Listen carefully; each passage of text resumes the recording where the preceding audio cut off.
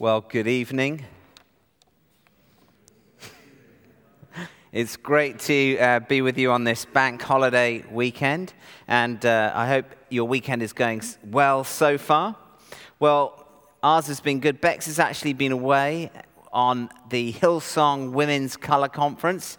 Did anyone go? I know there was quite a group there's a few hands at the back. I hear it was brilliant, that you had a really, really good time, and love to hear more about that at some point. On Saturday morning, I was with the boys, and I said to them, they were all going slightly crazy, so I said to them, guys, we're going to go for a really long walk. And they all said, we don't want to go on a walk. That sounds like a nightmare. I don't want to go on a walk. I said, seriously, let's go on a walk. It'd be really fun. And they said, no, we just want to stay at home. Why can't we just stay at home? Why can't we just relax at home? And I said, come on, it's going to be fun. And I know that actually they love going for a walk. They don't like the idea of it, but when we go, they actually quite like it. No, we want to stay at home. We want to stay at home. I'm telling you that story because actually we're starting this new series on the book of Isaiah. It's going to last a number of weeks, you'll see from the term card. And basically a core issue for the people at this time was one of exile. And Isaiah basically speaks, the book of Isaiah, about the people in exile and what's going to happen. And a simple definition of the word exile is home. Is home.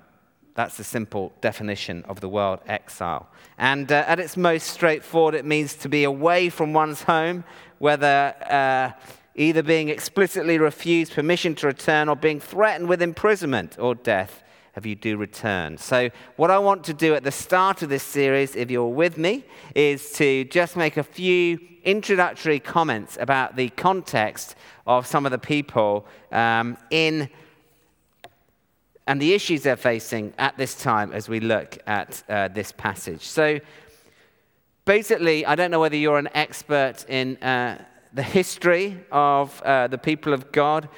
It's actually quite complicated, but basically at this point in time, there were two kingdoms.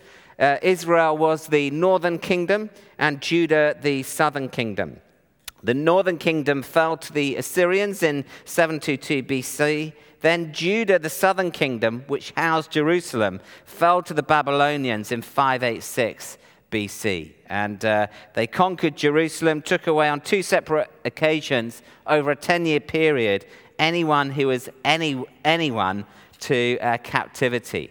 So basically what happened was that the Babylonians came in and they took off the civil servants, the politicians, artisans, writers, business people, and they carted them off to Babylon. And so I guess how can we grasp what this was like?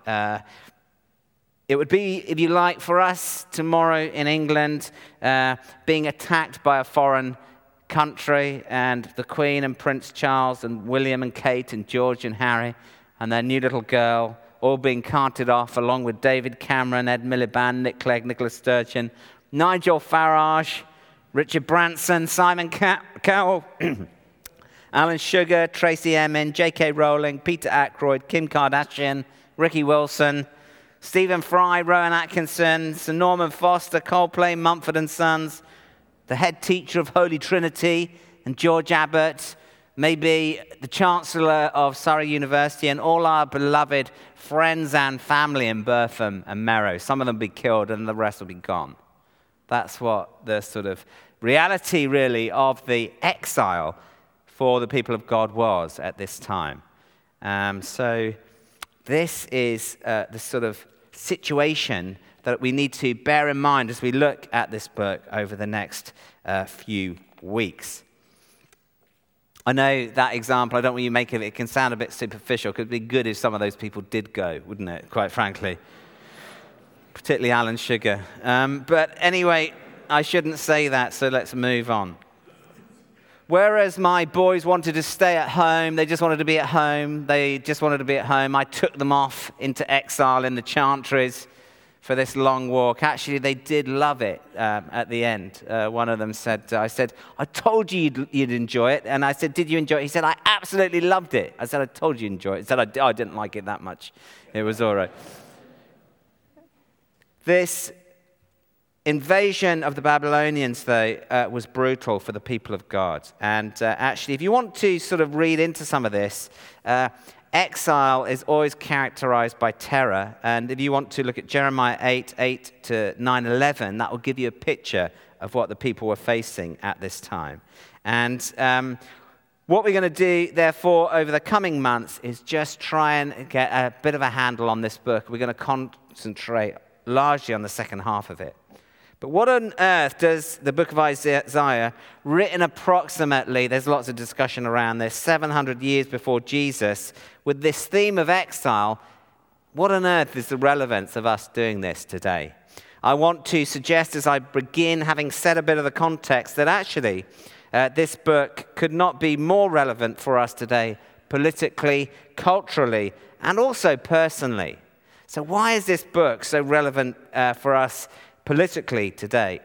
I don't know about you, I try and watch the news every day. It's normally the 6 o'clock or the 10 o'clock news. And every night there's just pictures of people in exile or people being taken off in exile. Numbers, huge numbers of displaced people we see on our screens every night. I don't know whether anyone watched the This World documentary, for example, the other night by the BBC entitled Kill the Christians, which is basically tracking what's happening to the Christian community in the Middle East, with many fleeing from Islamic extremism, from the Nineveh Plains in Iraq to the ancient city of Malula in Syria. I don't know whether anyone saw it. It's worth watching. You know, the women who were taken by Boko Haram, the schoolgirls. That's another example. And of course, as Tom has already prayed tonight, what's going on in the Mediterranean with the immigrants, many of them drowning. This is a form of exile. It's a form of being far from home. So the book of Isaiah, politically, you kind of read it, you pick up the themes, and you think, oh my gosh, this is strangely relevant. The context of this book for us today. What about culturally? Why is the book of Isaiah relevant for us culturally? I want to suggest that actually it's not just the Christians in the Middle East who are in exile at the moment. Christianity, which has shaped Western culture, is actually in radical decline in Western Europe. And there's a sense in which we Christians today in the West are in a form of exile. Increasingly less people follow Christ. Our basic doctrine, our basic core beliefs, our basic values are often seen as quite alien. And so we actually find ourselves as Christians living in a foreign land, effectively. And we experience this exile, if you like. Okay, that's politically and culturally. Why on earth is the book of Isaiah so relevant for us personally? Well, of course, it's part of the Word of God. The Word of God has enduring, unlasting relevance. But actually, a key theme in the Bible, as you know, is that the human race is in exile and it's longing for homecoming. This is a key central theme in the Bible. Adam and Eve were banished from the Garden of Eden. They're in exile. The Israelites were in exile in Egypt. The Israelites were in exile in Babylon. And so really, a key biblical theme for us as people, the human condition, is one that we're actually far from home and we find ourselves in exile. And we see this theme picked up in the New Testament, don't we? We're described as foreigners and exiles in 2 Peter. Philippians picks up this theme of us as Christians today. There's a sense that we are in relationship with God, but we're living in this strange land. We're far from home. And the context we find ourselves in isn't the context that we're actually going to be in as we face the future and all that Christ is going to do in the future. You see, we're made as people for a place without death or decay, without conditional love or aging. We are, in this sense, alienated. And there is a sense, I don't know about you, but I kind of relate to this theme of being in exile. I feel it in my body very, very regularly. I feel this sense that I'm not quite at home. I feel disconnected and as though there's more to be done. And this is the reality for us as people standing this side of until Jesus basically returns and restores all things, and the new heaven, the new earth will come, as mentioned in Revelation 21. So my opening gambit then is that, the context of this book is strangely relevant for us. It's strangely just applicable, not just to us personally, but our context here in Guildford, to our context also politically. And all I want to do tonight, really, really briefly, is just look at this passage we've just had read and make 3 points, I think, from Isaiah 6 about how we can survive during the exile, okay? Here's 3 points. The first is this. If we're to survive during the exile, we need a big vision of God. We need a big vision of God. I don't know whether you've noticed, I've got new glasses. I went to Boots, the opticians, last week, and basically, I had my eyes tested. You know what it's like. It's a bit of a pain. The woman, very nice optician, said you need just a new pair of glasses, and you need a different prescription. So, hundreds of pounds later, I came out and I walked onto Swan Lane. I was like, wow, this is cool. I can actually see all sorts of stuff. And I walked down the high street. I was going, whoa, and I was looking at people in a slightly strange way. And the reality of it is my vision has been expanded and improved. And actually, if we're to survive on exile, we need a big vision of God. This is what happened to Isaiah, verses 1 to 4. In the year that King Uzziah died, I saw the Lord high and exalted, seated on a throne, and the train of his robe filled the temple. Above him was seraphim, each with 6 wings. With 2 wings they covered their faces, with 2 they covered their feet, and with 2 they were flying, and they were calling to one another, Holy, holy, holy is the Lord Almighty. The whole earth is full of his glory. At the sound of their voices, the doorposts of the thresholds shook, and the temple filled with smoke. So Isaiah, I suggest tonight, had this big vision of God. He had this extraordinary vision. And he's there in the temple. He sees the robes of God just in the temple. The train of his robes, if you like. The bottom of God's jeans he just saw in the temple. What on earth is this about? Well, Isaiah is being reminded that God is transcendent and he's immanent. What do I mean by that? These are theological terms. God is huge and he has this vision. God is transcendent. He's separate from and independent of nature and humanity. God is huge. He has such grandeur and power and majesty. This is the transcendence of God. He's also immanent. God is present and active within nature, within human nature, and within history. And that's signified by God's robe being in the temple, this place where people worship God. So Isaiah has this huge image, big vision of who God is, if you like. And if we are to survive in exile, we need to have this big vision of God. It's not something we have to manufacture. It's not something we have to conjure. It's not something we have to create ourselves. The reality of it is the God we worship is absolutely extraordinary. The God we worship, this God who has revealed himself to us, this God who has called us into friendship with him, is extraordinary in his grandeur and majesty and power. And yet, often when we follow him, we can actually just lose sight of him. We can in the context of exile, when we look at the news, think, God, what on earth are you doing? When we look at what's happening to the Christian community globally, we can think in certain regions, certainly the Middle East, the world, the church is growing, but there's great persecution. God, what are you doing? In our own lives, we can start to question God. That's what happens in exile. Why has that happened to me? Why didn't I get that job? Why, when I prayed for that person, are they still sick? Why did my mum die? Whatever it might be. These are big questions. And what these things do in exile is they rob us of the grandeur and the confidence we have in God.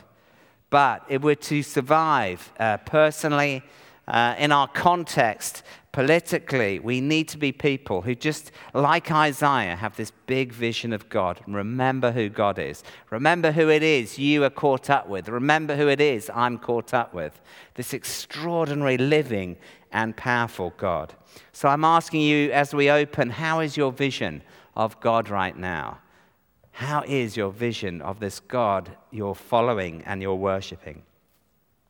That's the first thing. We need a big vision of God. Second, if we're going to cope with living in exile, I suggest we need a personal encounter with this extraordinary God regularly. We regularly need to personally encounter our extraordinary God. So before we went for our walk on Saturday morning, we were all sitting around the table, eating Weetabix and that kind of thing. And my youngest said, "Oh, Dad, I'm really, really missing Mum." And I said, "Yeah, I'm actually really, really missing Mum. When Bex is away, I sometimes miss her. I sometimes don't." I said that to her this morning, so I'm not being disloyal. She's not here. But you know what it's like. Sometimes you do, sometimes you don't. All the boys are saying, "I really miss Mum. I really wish she'd come. I really want to see her." And actually, we all agreed as a family, we're really, really longing just to see Bex, and we're really, really missing her. And I thought, shall I phone Bex up on the colour conference? And I said, "Oh no, she's probably too busy. She's probably in a seminar. She's probably in a worship thing or other. I won't phone." And then I thought, actually, maybe I will. But then I thought, actually, no, I'm not going to, because I don't want to appear to be really needy, because I'm a man, I'm hardcore, you know what I'm saying? And I don't want to appear to be really needy. So I didn't really contact her, but we were really missing her. We were just really missing her. And the reality of it is, as Christians, there's a sense in which we need to regularly keep encountering God and keep meeting Him. And often when we follow God, we can just not miss Him at all. We don't encounter Him, and we don't sort of seek Him, and we don't really miss Him at all. And yet Isaiah had this profound encounter with this extraordinary God between verses 5 and 7. "Woe to me," I cried, "I'm ruined, for I'm a man of unclean lips, and I live among a people of unclean lips, and my eyes have seen the King, the Lord Almighty." Then one of the seraphim flew to me with a live coal in his hand, which he'd taken with tongs from the altar. With it he touched my mouth and said, "See, this has touched your lips. Your guilt is taken away and your sin atoned for." They used to take coals off out of the holy place on the Day of Atonement each year. And this image speaks of atoning for sin and forgiveness and sanctification. It's a sort of prefigures what Jesus has done on the cross for us. But Isaiah has this extraordinary encounter with God. And it's so important that actually you and I are regularly encountering God, and we're having these encounters. It was key for the people of Israel. It's key for us today that we keep on encountering God. You see, what's so extraordinary about God is that He lives inside us when we come to faith. There was the first temple, Solomon's temple. It was trashed by the Babylonians. They rebuilt the temple a couple of hundred years later, really. I haven't quite got the dates clear in my mind, but soon afterwards, that temple was trashed by the Romans in AD 70. And actually, the New Testament tells us that when we come to faith, we are the new temple. We are the new temple. And we don't just have the Lord's robe in our hearts somewhere when we come to faith. We have God Himself living inside us through his Holy Spirit. This is the wonder. This extraordinary God who is holy, holy, holy is the Lord Almighty is living inside us. And so he's present. And so it's important that we seek encountering God and not getting to a point where we just bump along and don't seek to do that. Because just as the Babylonians came in and destroyed the temple, just as the Romans came in and destroyed the temple, there's forces which would seek to destroy our temple, if you like, and stop us from encountering God. The Assyrians and Romans and Babylonians, they're all very alive today. And there's a fight going on as we seek to encounter God. Because actually, when we encounter God, when we are intimate with God, actually can really take the kingdom forward. This is the reality. So no wonder it's opposed. So how can we basically keep encountering God? Well, I hope this is going to be helpful. But basically, I want to suggest tonight that it's important that you work out your pathway to encountering God. What is your personal pathway to encountering God? This is stolen from Bill Hybels in his book, Courageous Leadership, which is an old book now, but a very good book. I'd recommend it. But Bill basically says people have about six different pathways, which they often prefer one to encountering God. And I want to run through them, and I want you to ask yourself, which is the way what's my pathway to encountering God? So here's the first one. For some, it's an intellectual pathway. How do they encounter God? They encounter God through really studying the Bible, through deep teaching, through reflecting on theological issues and doctrinal issues. And that's how some people encounter God. That's the first way. Another way, the second, is a relational pathway. It's not so much about deeper teaching, doctrine, an intellectual approach. It's kind of lots of people encounter God through being with other people and spending time with other people and seeing God in other people.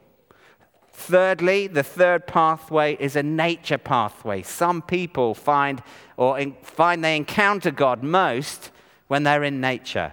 When I was out in the Chantries with the bluebells overlooking the Surrey Hills yesterday with my boys, there's a sense of, gosh, I can really see the goodness of God, the beauty of God in this place. For others, actually, their pathway, fourthly, is a worship pathway. How do they encounter God? Through really singing songs of worship, through worshiping God in music and finding encounter in that place. Fifthly, for others, they have a serving pathway. How do they really encounter God? I know people like this. It's actually washing up in the kitchen and serving other people, or just seeking to meet the needs of other people. They would say that's really when I feel close to God. For others, it's a contemplative pathway. How do they encounter God? I'd just be still on my own with no one else around, and I just like sitting before God, being still and knowing God is God. And then finally, for others, there's an activist pathway. How do activists encounter God? By actually just doing lots of things, lots of projects, juggling lots of things for God. I know people like that.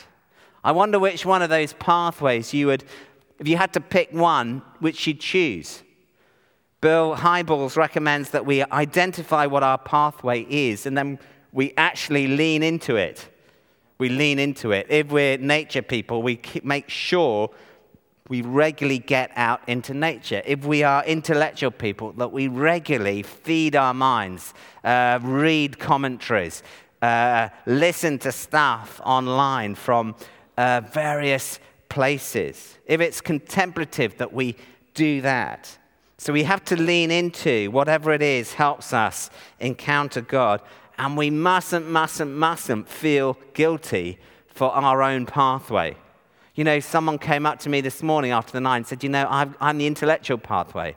I felt so guilty about that because, to be honest, I really struggle with singing songs, or I certainly find it hard just to sit still and be contemplative. I have to be studying about it. I've often felt guilty because I feel there's something wrong with me. I said, look, that's your pathway. Just pursue it, And don't feel guilty or, the contemplative person is more spiritual than me as an activist or whatever the caricatures are. Just own your pathway and lean into it. Lean into it for the sake of being fruitful in a context of exile. Bill also says, appreciate all the pathways. I don't know what you're like, but most of us, we kind of think our way's the right way. And we sort of look down on other people. It's kind of, they're just so intellectual. They're so dry. They've just intellectualized the whole faith. Or, oh my gosh, they're just sitting doing nothing, just being still and knowing God. Or, oh my gosh, they're just like going out in a cagoule and getting wet in the English countryside. What's all that about? But actually, we have to recognize that people encounter God in different ways, don't we? And we need to honor that. And then I'd also add to that whatever your pathway, whatever your way, be open to the Holy Spirit as you seek to follow your path to encounter God. Because if you're meeting God through commentaries, through doctrine, through reading Calvin's Institutes, it's the Spirit of God who's encountering you. If it's by sitting still, it's the Spirit of God. If it's through working through the countryside, it's the Spirit of God. If it's by serving, it's the Spirit of God. If it's whatever it is, it's the Spirit of God who is basically drawing near and giving you a sense and reality of God's presence with you. So find your pathway and pursue it, and settle for nothing less than an intimate journey with Christ. And that was kind of where Isaiah started. So thirdly and finally, my last point, if you like, is that if we're going to cope with exile, we don't just have to have a big vision of God and see God for who he is. We don't have to just seek to encounter him. We also need to respond to what he's asking us to do, to respond to what God is asking us to do. This really involves 2 steps, listening and then doing. And this is verse 8. Then I heard the voice of the Lord saying, whom shall I send? And who will go for us? And I said, here I am, send me. These famous words, many preached on great, very powerful words through church history. These have been used. But actually, we come to faith to be sent out. We mustn't forget that. We don't come to faith just to stand still. We're sent out by the Spirit in mission. And what Isaiah does is says, hey, here I am, send me. Here I am, send me. And we have to really, I suggest, say to God every day, here I am, send me. Here I am, send me. Because God is nudging us.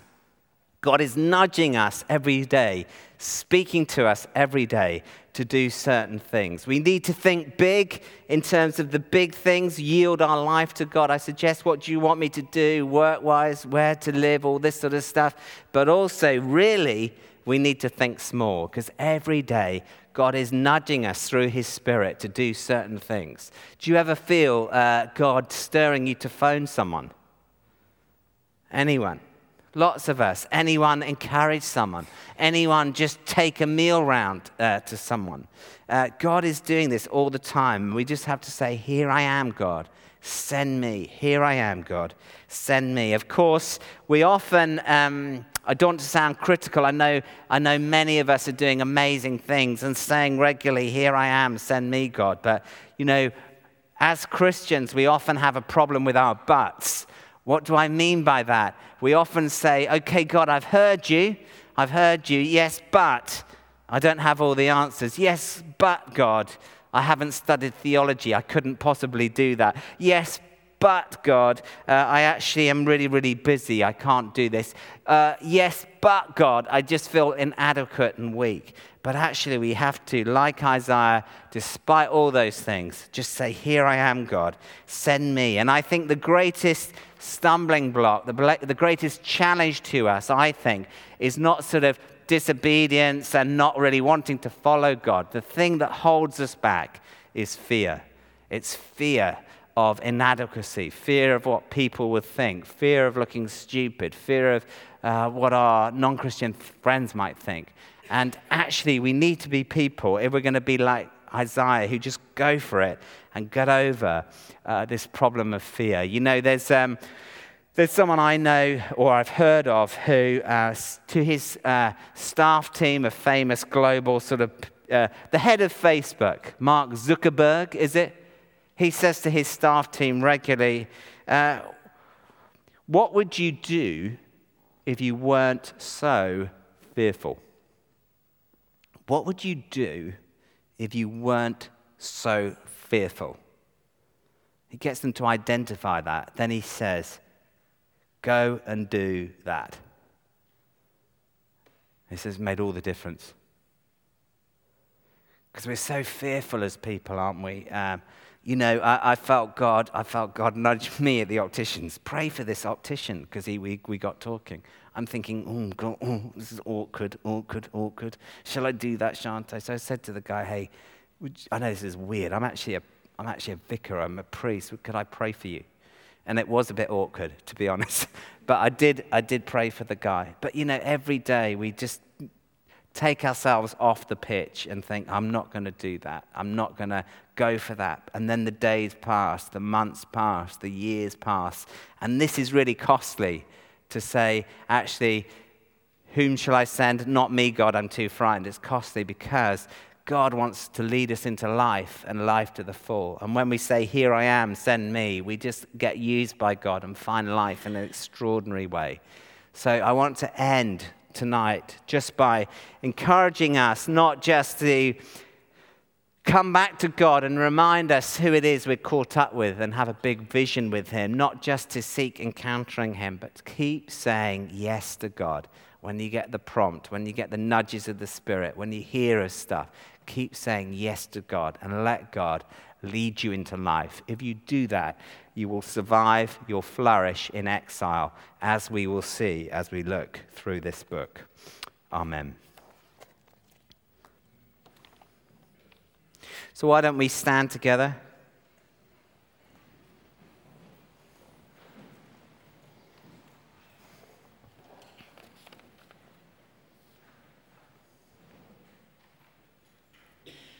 And let's just enjoy the presence of the Spirit. This Spirit who lives inside us as the temples. We are the temples of God. And let's just wait and let God be God.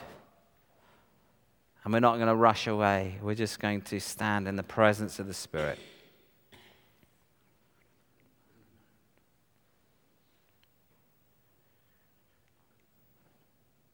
So, Holy Spirit, we just thank you you're here. We thank you that we don't have to sort of conjure you up or do a rain dance for you to come, but you're actually here.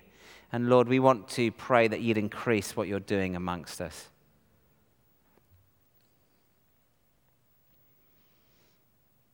We want to pray as we've read that chunk of scripture about Isaiah that you'd be speaking to us right now, Lord. More and more, Lord.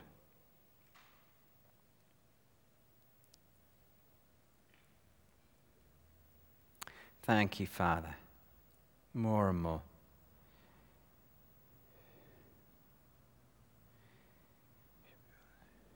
Thank you, Father. Lord, we pray that you'd speak to us around what it is you want us to do and say yes to.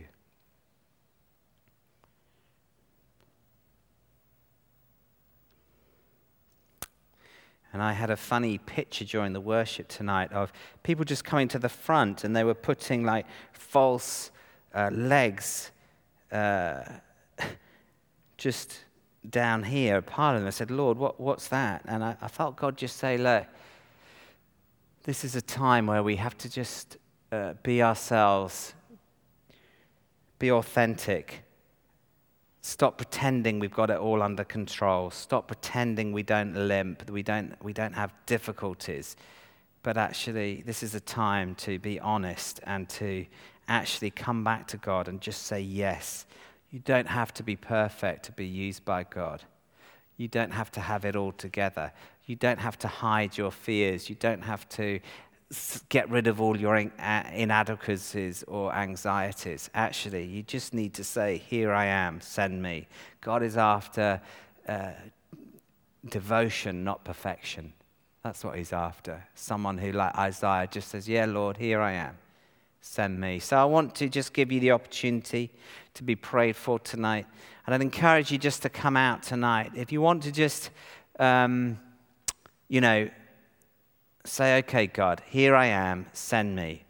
I'm not going to sort of hide. I'm not going to pretend I've got it all together. I'm just going to come in vulnerability and just come forward tonight, and we're going to pray for you. So let's just wait, and I invite anyone who wants to do that just to come forward now.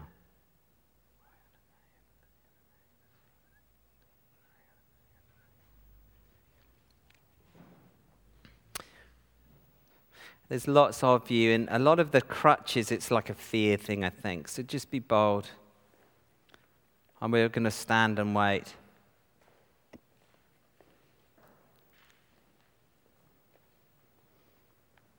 There's a number of you who kind of have felt you felt the prompting of the Holy Spirit, but you feel you haven't responded. There's no condemnation in this tonight at all, but it's kind of like if you want to just physically sort of say, okay, God, I really want to try and respond, even though I find it really difficult and I feel inadequate, whatever it is, embarrassed, or could you really do that? Just come. There's more people. We're just going to keep standing, by the way, and waiting.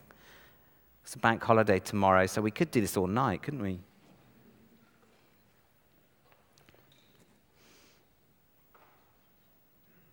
We're just waiting on God. We're just going to wait on God. If some members of the ministry team could come up and get ready to pray for these people, that would be really wonderful.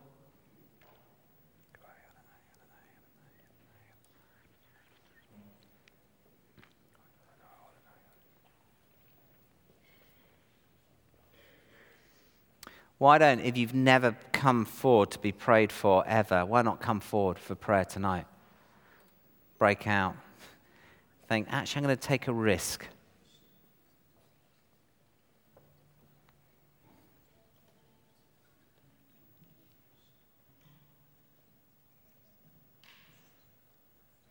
And we could do with some more members of the ministry team. We could do with a few guys, a few men.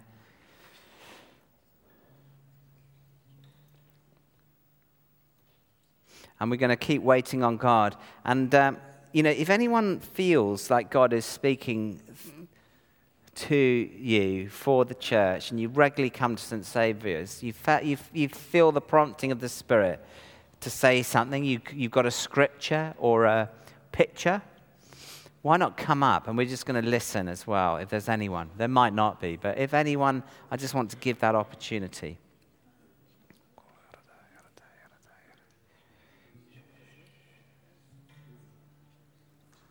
We're waiting. We just love you, Holy Spirit. We want to thank you, Lord, that in history people have sought to trash you and your temple, trash people's relationship with you, persecute your people, Lord. But actually, if anything, Lord, it's strengthened the church, Lord.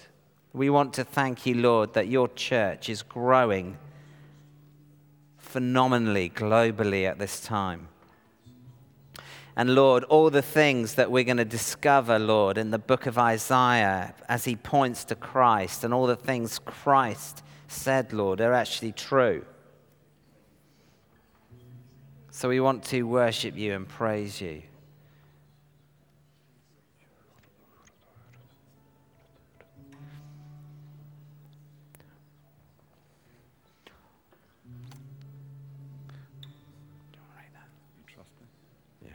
So Malcolm just wants to, by the looks of things, read some verses. Just before the service, I was meditating on Jeremiah, and it says this, that the Lord appeared to us in the past, saying, I have loved you with an everlasting love. I have drawn you with loving kindness. And this is what hit me. I will build you up again, and you will be rebuilt. And after that, it talks about taking up tambourines and going out to dance with the joyful and planting vineyards, which I think means about fruitfulness. And there will be a day when the watchmen cry out, come, let us go up to Zion, to the Lord our God. Thank you. So words of encouragement, words of hope. Maybe you feel in exile in your life at the moment. You feel like one of those people we heard of tonight. You feel like you're in Babylon, for goodness sake, and you've been carted off, and your life hasn't right now been where you want it to be. We'd love to encourage you. We'd love to pray with you.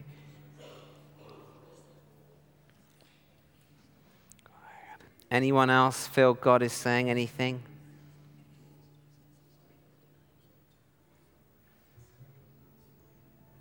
Looks like we have another scripture coming our way, which is good.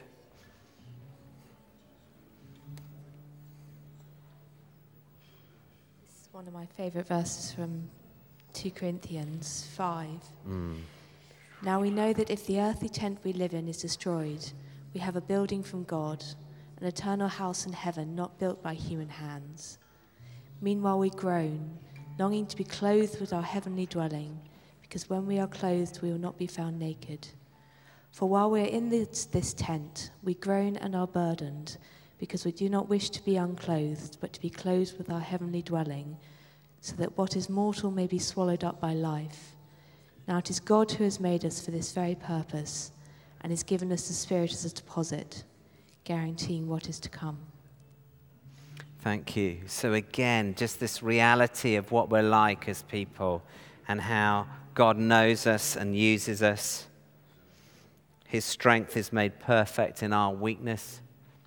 So if you're feeling fearful, if you feel inadequate, if you feel you couldn't possibly do that, if you feel, oh my goodness, you're just actually feeling what the people of God has always felt when faced with this call to follow Christ. We've got. Should we have two more? Two more from people, and then we'll keep going. So, what's your sense? I just feel like the Lord's saying that it's okay to be afraid to dance down the aisles and be joyful, but it's only me that's watching you, and it's all for me. So don't be afraid, because it's for me. Yeah, so don't be afraid to dance down the aisle. Fear is so crippling, isn't it? And that sense of it's only me watching. So we need to just free ourselves up, don't we? And seek to try and get rid of that fear of people and self-consciousness as we follow God. We'll have one more. Jackie? This is just a prayer request, really. I have a friend called Val who's not a Christian, and she has the job in Aldershot of talking to the Gurkhas and Sherpas and their families. And she told me today this is been the worst week of her life. As she feels very guilty, they sent something like 15 Gurkhas out to go and climb Mount Everest, and not many of them are coming back. And she has to tell those families in the next week or so that they've lost people. She has to console them, and she isn't a Christian. And I just feel very strongly that we should hold these people up, and that maybe we should pray for her burden to be lifted, and that maybe she could find God in this. And her name is Val. Okay. So if you haven't come up, why not pray for Val right now? And then we're going to just worship God, carry on.